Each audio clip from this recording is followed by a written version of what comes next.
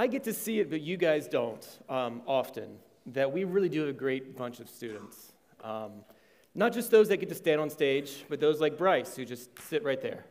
But we really, really do have a great group of kids. Second of all, can I let you into some insight into my brain?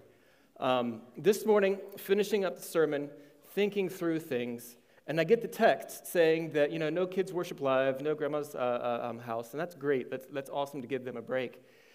But what started running through my mind about 2 minutes into that first song was, we're talking a lot about Song of Solomon today, and I don't know if we've got kids men for this morning. How much should I cut out? But fortunately, kids have left. So let's talk about Song of Solomon. No, I'm so excited for today. First of all, happy almost New Year. I realized that usually I preach in January, but the calendar worked out. I actually get one in December this year. Even better is we're going to continue in our Christmas series. And I know what you're saying. Didn't we just talk about Jesus last week? Didn't we just do the whole Christmas thing? Isn't this over yet? Yes, we did talk about Jesus last week. No, it's not over yet. And yes, we're continuing in our series. So, actually, it's funny because in my family, we don't finish celebrating Christmas until after the new year. We have this little ceramic classic nativity scene. And, it's usually sitting up on the mantle. We'll have everything out. But I refuse to put the wise men up there yet. And in the book of Matthew, I have plenty of evidence that says the wise men didn't even come on Jesus' birthday. So I choose to make sure that my family knows we don't put the wise men out yet. In fact, what we do is there's a big fancy word called Epiphany. And what Epiphany is in the liturgical church calendar, Epiphany is the time where we reflect on the wise men and the meaning of the gifts that the wise men bring to the baby Jesus that we do see in Matthew. And the liturgical calendar doesn't do that until January 6th. So there. What that does mean for those of us who love Christmas is that you still have 7 days to go. So enjoy that. All of that to say is yes, we're still in our Christmas series. But what we're going to look at this morning is the man Solomon. So if you guys would, turn with me in your Bibles to the book of 1 Kings, chapter 3. And just sort of put your finger right there. Put your finger right there. Because Solomon is incredible. I've really enjoyed studying him over the last few weeks.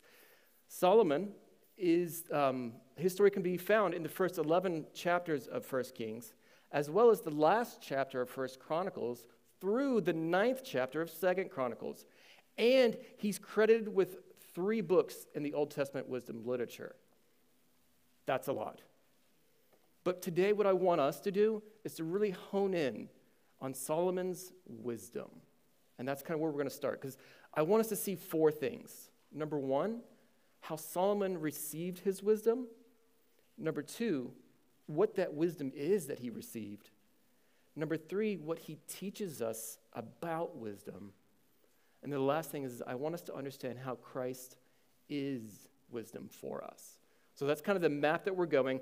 I'm not cool. I don't have slides like Mike, so I usually try to give you guys the outline so you can follow along that way. But that being said, let's jump in. Let's jump into 1 Kings chapter 3.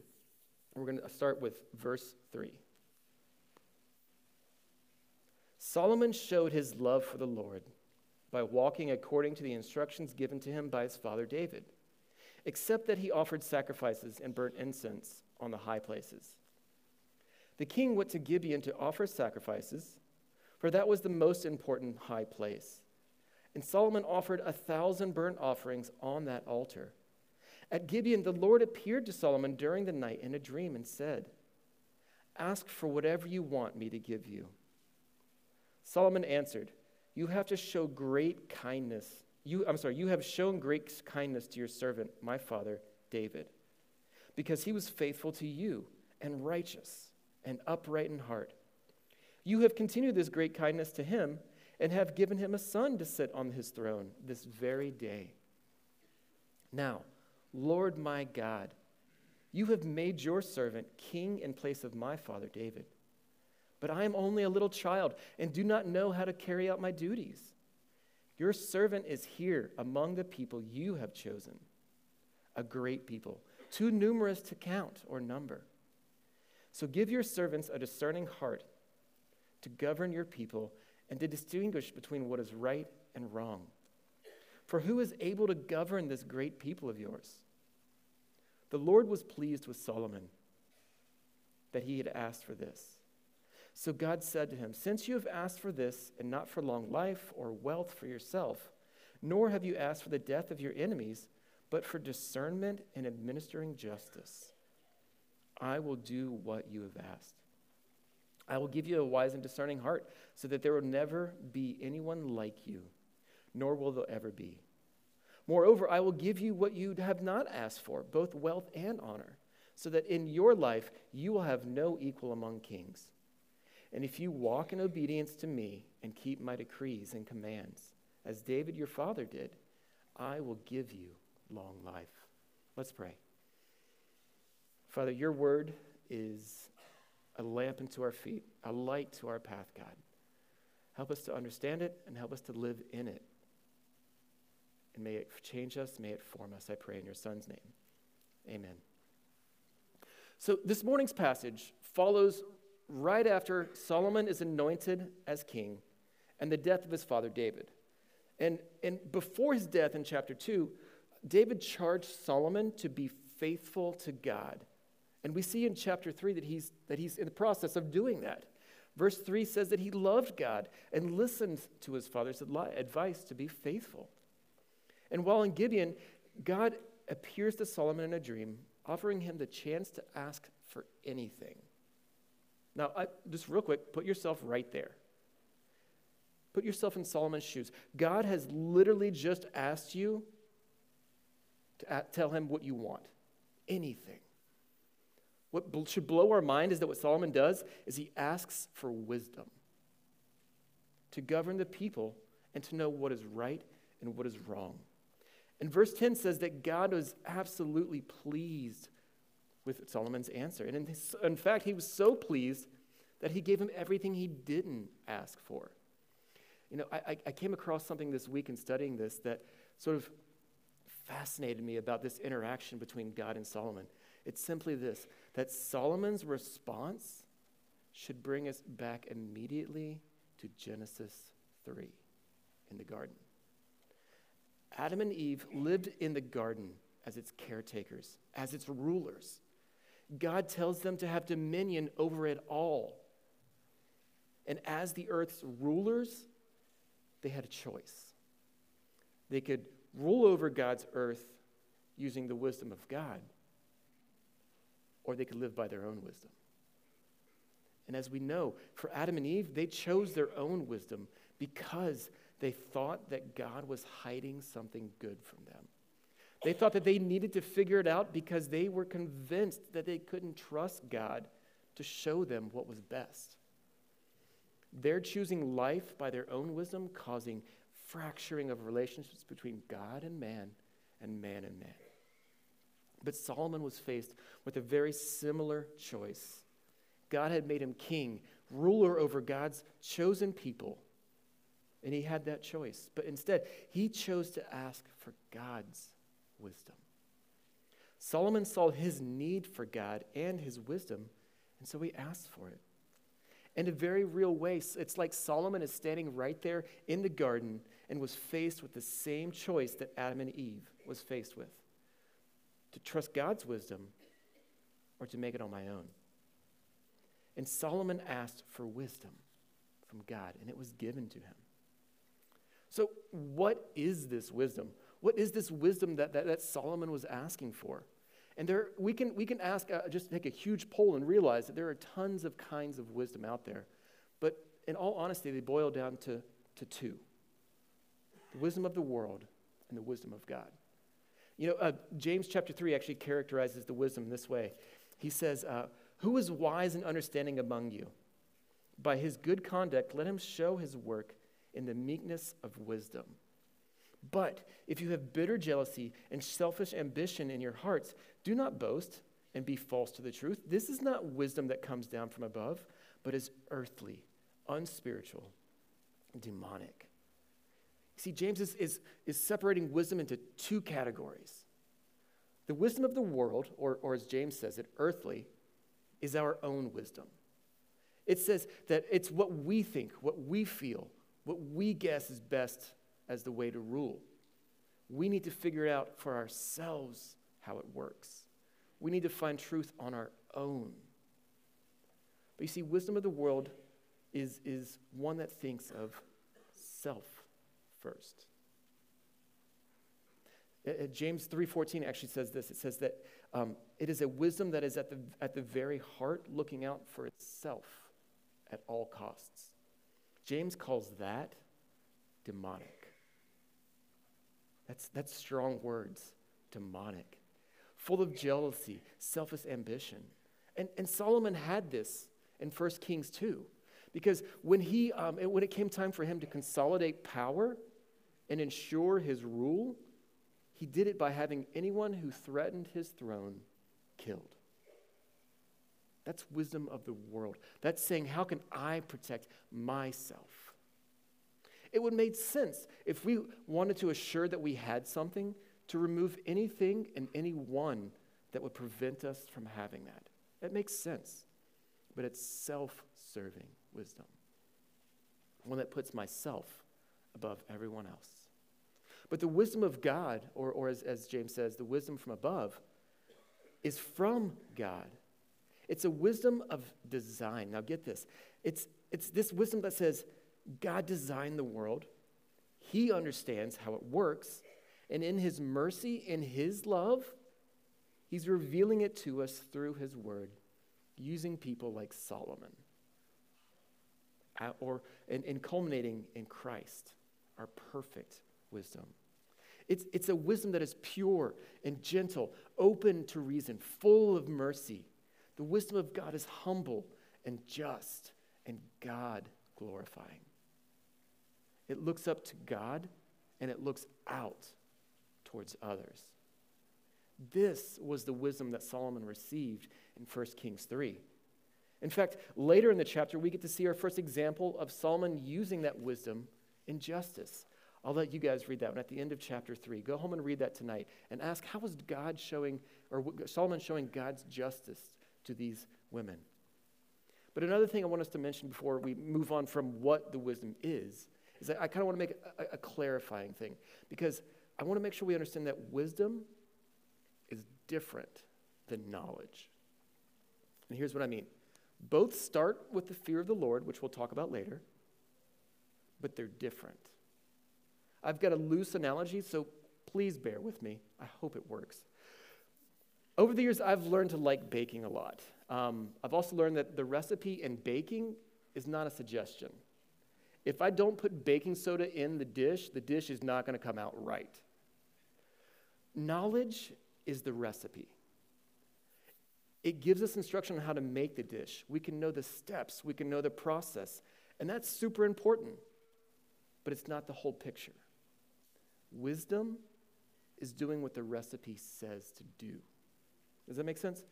I can memorize a recipe, but if I don't follow what it says, what's the use, right? The wisdom of God is the same thing. You and I can know Scripture. We can memorize it. And, for example, the Ten Commandments. We can memorize the Ten Commandments. And that's awesome. That's right. That's good. That's what God calls us to do. But wisdom obeys them. Wisdom obeys. And so God revealed to Solomon how his world worked and how we are designed to live rightly in his world. God gave Solomon all of the wisdom he could ask for, and then even more. And God, through the work of the Holy Spirit, inspired Solomon to write it down for us. We have a great pool of wisdom to pull from. I mean, think about it. The book of Proverbs, the pinnacle of wisdom in the Old Testament, it's actually addressed to and written for teenagers. To start as a starting point to learn how to live the life that is a wise life and it honors God. Or the Song of Solomon, or Song of Songs, just depending on what your Bible says. is an incredible picture of God's design for sex and marriage. It paints this picture of an anticipation that trusts God's design for sex within marriage and the benefits of a committed, lifelong relationship with one another. Again, wisdom in marriage and intimacy.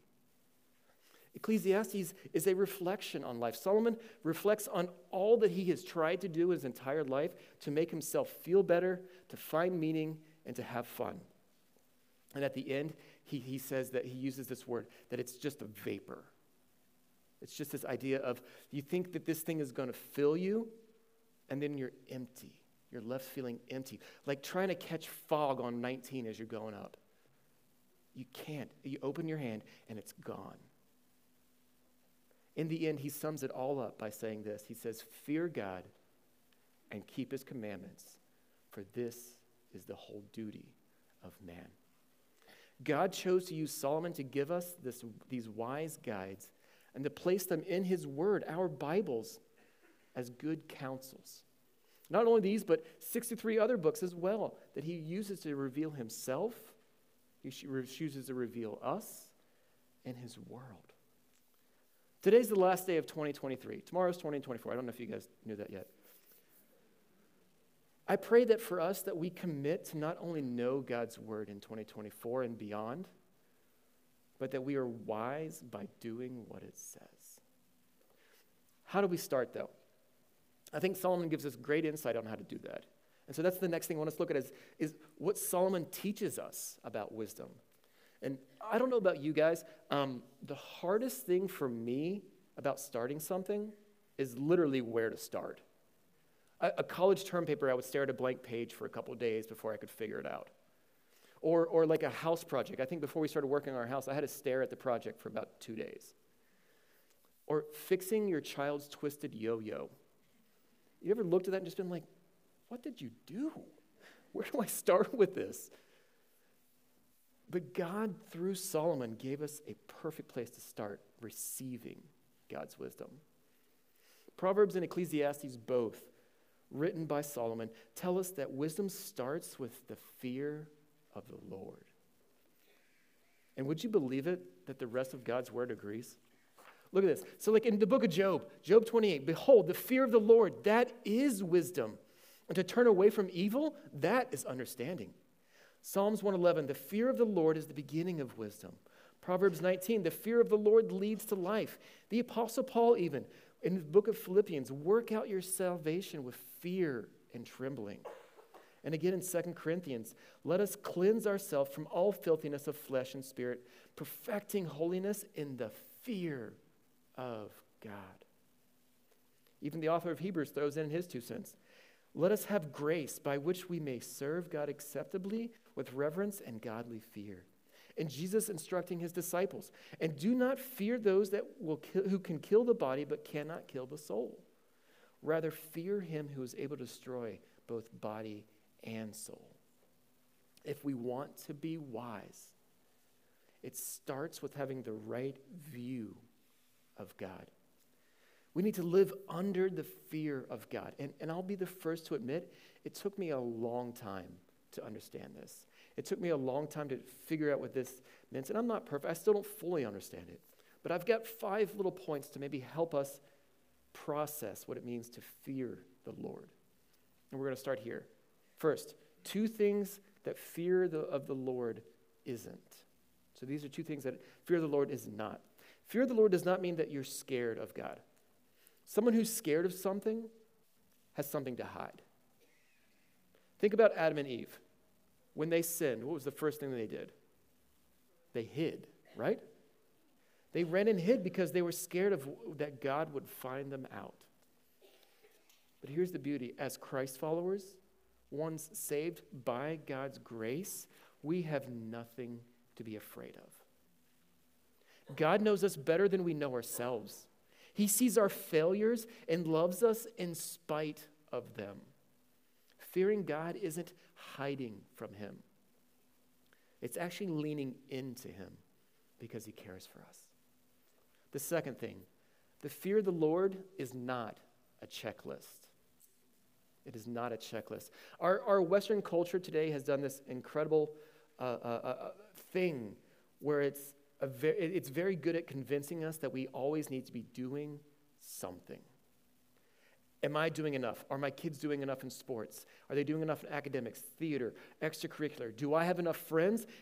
Is my social calendar full enough? Enough. I think we've let it seep into the church now too. Am I doing enough for my faith? Am I good enough? Am I active enough? Am I righteous enough? The simple answer may surprise you. No. You are not enough on your own. But Christ has made you enough because he is enough. Your faith is God's doing. Your life is his work. It's his righteousness that you receive. And God wants your heart in the correct position because that's exactly what the fear of the Lord is. It's a heart position. And so what we're going to do is over the next couple of minutes, we're going to take 1 Kings 3 to help us understand three things that the fear of the Lord is. So 3 things that the fear of the Lord is. Number 1 is a heart of reverence for who God is. Look at verse 6 with me. 1 Kings 3, verse 6. Solomon answered, "You have shown great kindness to your servant, my father David, because he was faithful to you and righteous and upright in heart. You have continued this great kindness to him and have given him a son to sit on his throne this very day. Now, Lord my God, you have made your servant king in place of my father David." You see that? Solomon recognizes that God is God. He caused David to be king. He put Solomon on the throne of David. Solomon recognizes God as supreme. He's the author. He is the director of the world. Church, if we want to have a right heart of fearing the Lord, we must recognize that God is God and you are not. God is the maker. God is the sustainer.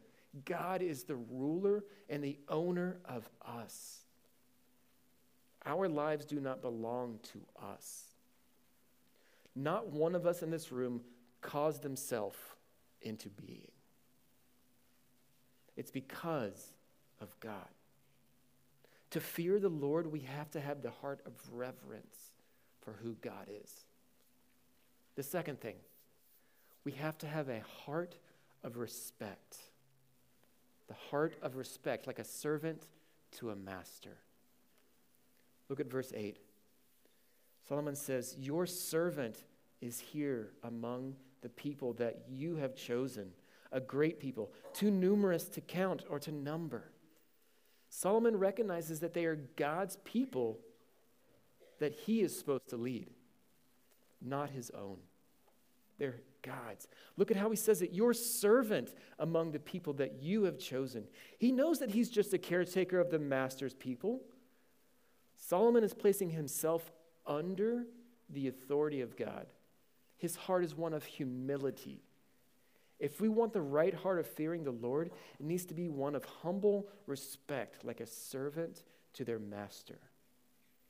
And that first step, it takes us admitting that there is someone greater than us, whom we ought to submit to. The third thing is this. We have to have a heart of humble obedience towards God. Humble obedience. Verse 9. "So give your servant a discerning heart to govern your people and to distinguish between right and wrong. For who is able to govern this great people of yours?" This is like the juiciest verse when I think about comparing Solomon's request to Adam and Eve. Solomon asked that God would give him the ability to see good and evil, right and wrong. Adam and Eve looked for it with their own minds, their own eyes. They thought they had found wisdom, that God was hiding it from them, and that they were going to get it for themselves. But Solomon came to the author and master for wisdom. He asked for knowledge and understanding so that he might obey God. So how do we develop a heart of obedience? The night that Jesus was betrayed in the garden, I want us to think about that. Before he was arrested, before he was crucified, he was asking God that the suffering that he was about to experience wouldn't be so. But at the end of his prayer, he said these incredible words, these words of obedience. He says, "But not my will, but yours be done." A heart of obedience means we give up our desires, our dreams, our feelings, our urges, and embraces God's will and do it. Because we trust that God's will, God's wisdom, is perfect and right design. But lastly, here's what I want us to turn to. My final point for tonight is how is Christ wisdom for us? Solomon, in all of his great God-given wisdom, all of his wealth, all of his fame, would appear to be God's absolute chosen king. And don't get me wrong, God did set him on the throne of Israel. God did give him that responsibility.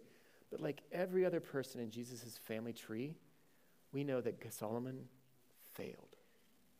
Many of us know that Solomon was not only famous for being wise, but also being the husband of 700 wives and, well, familiar with 300 concubines. And actually, this past week, I did the math. Solomon reigned for 40 years. And he married his first wife right around the time that he was brought onto the throne. And so 700 wives over 40 years, if you spread that out evenly, that's a wife or a marriage every 21 days. I mean, this is mind-blowing, right? I can imagine having that many weddings, let alone trying to manage that many marriages. I mean, Solomon was well known. And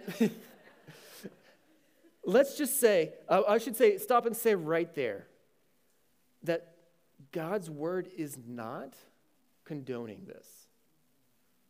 In fact, 1 Kings tells us that his marriages were actually the source of his downfall. Solomon allowed his many wives to pull him away from worshiping and obeying God. And because he allowed his wives to persuade him, he no longer feared the Lord. Though he had been given the gift of wisdom, he was not wise with it. God told him that his kingdom would begin to fall. And throughout much of the rest of the Old Testament, through the history books and the prophets, we see that fall, an eventual exile of God's people. But the good news is that God promises a rescuer, a great king that would return to save his people. And that king, of course, was Jesus. Not only was he greater and the greater king, but where Solomon failed to follow wisdom, Jesus prevailed. In fact, in 1 Corinthians 1:30, Paul says this, and I'm using the NLT because I think it just really captures what Paul is saying. He says this, he says, God has united you with Christ Jesus. For our benefit, God made him, Christ, to be wisdom itself. Christ made us right with God. He made us pure and holy. He freed us from sin. You see, where Solomon was given more wisdom than anyone had ever seen, Christ is all wisdom embodied. So where Solomon failed, where we fail, Jesus succeeded. Jesus succeeded. God had shown his wisdom through the wisdom of the Bible. As he has shown us how the world works. He has given us his expectations for us as humans. He has shown us what we ought to be doing. And for us to follow that would be right and good. And that would mean a right relationship with God. But God also, in his love and mercy, knew that we could never live up to that because the sin that holds us captive. The only way out of that captivity is to break the hold that sin had on us. The only way that that can happen is the perfect sacrifice for our sin, which is exactly what Jesus did. He lived the perfect life, embodied perfect wisdom, lived the life we were designed to live. And then he died the death that we deserve so that we can have life. For those of us who are Christ followers, those of us who are saved by God's grace, that means that God joined us to Christ, who is perfect wisdom. He took on our sin so that we could take on his righteousness. Jesus made us right with God. When God sees us, he no longer sees us as we were, sin-stained and dirty. He sees us now pure and holy, wrapped in this blanket of Jesus' righteousness. Christ has set us free from sin so that we can joyfully throw off the stuff that hinders us and run freely into the fear of the Lord. Living the way that we were actually designed to live. Will we do that? Will we commit to know God and to fear the good God who made us, who loves us, and paves a way for us to have a right relationship with him? Will we do that? I have 2 charges for us. First one is this. My brothers and sisters in Christ, those of us who are saved by God's grace, will you walk in fear of the Lord this year? Will you not only know God's word, but will you be wise and do it? Because by God's grace and through the Holy Spirit, you can. The second charge is this. To those who maybe have never heard of God's grace, but only maybe have heard of God in this negative connotation, my friend, there is a weight on you that you were not designed to carry. Know that God is good, full of mercy. Submit to him, receive forgiveness for your sins, and live in the freedom that God offers you. It is good. Do it. Let's pray. God, you are good. And your mercy is incredibly full. God, we were never designed to carry the burden of trying to figure out wisdom on our own. We were never designed to carry the burden of living life on our own, Lord. You designed us to live in the fear of you, under your wing, in you. God, that's where wisdom starts, true wisdom. Father, I pray that this year that we would begin to catch that and to live under your wisdom. I pray in your Son's name. Amen.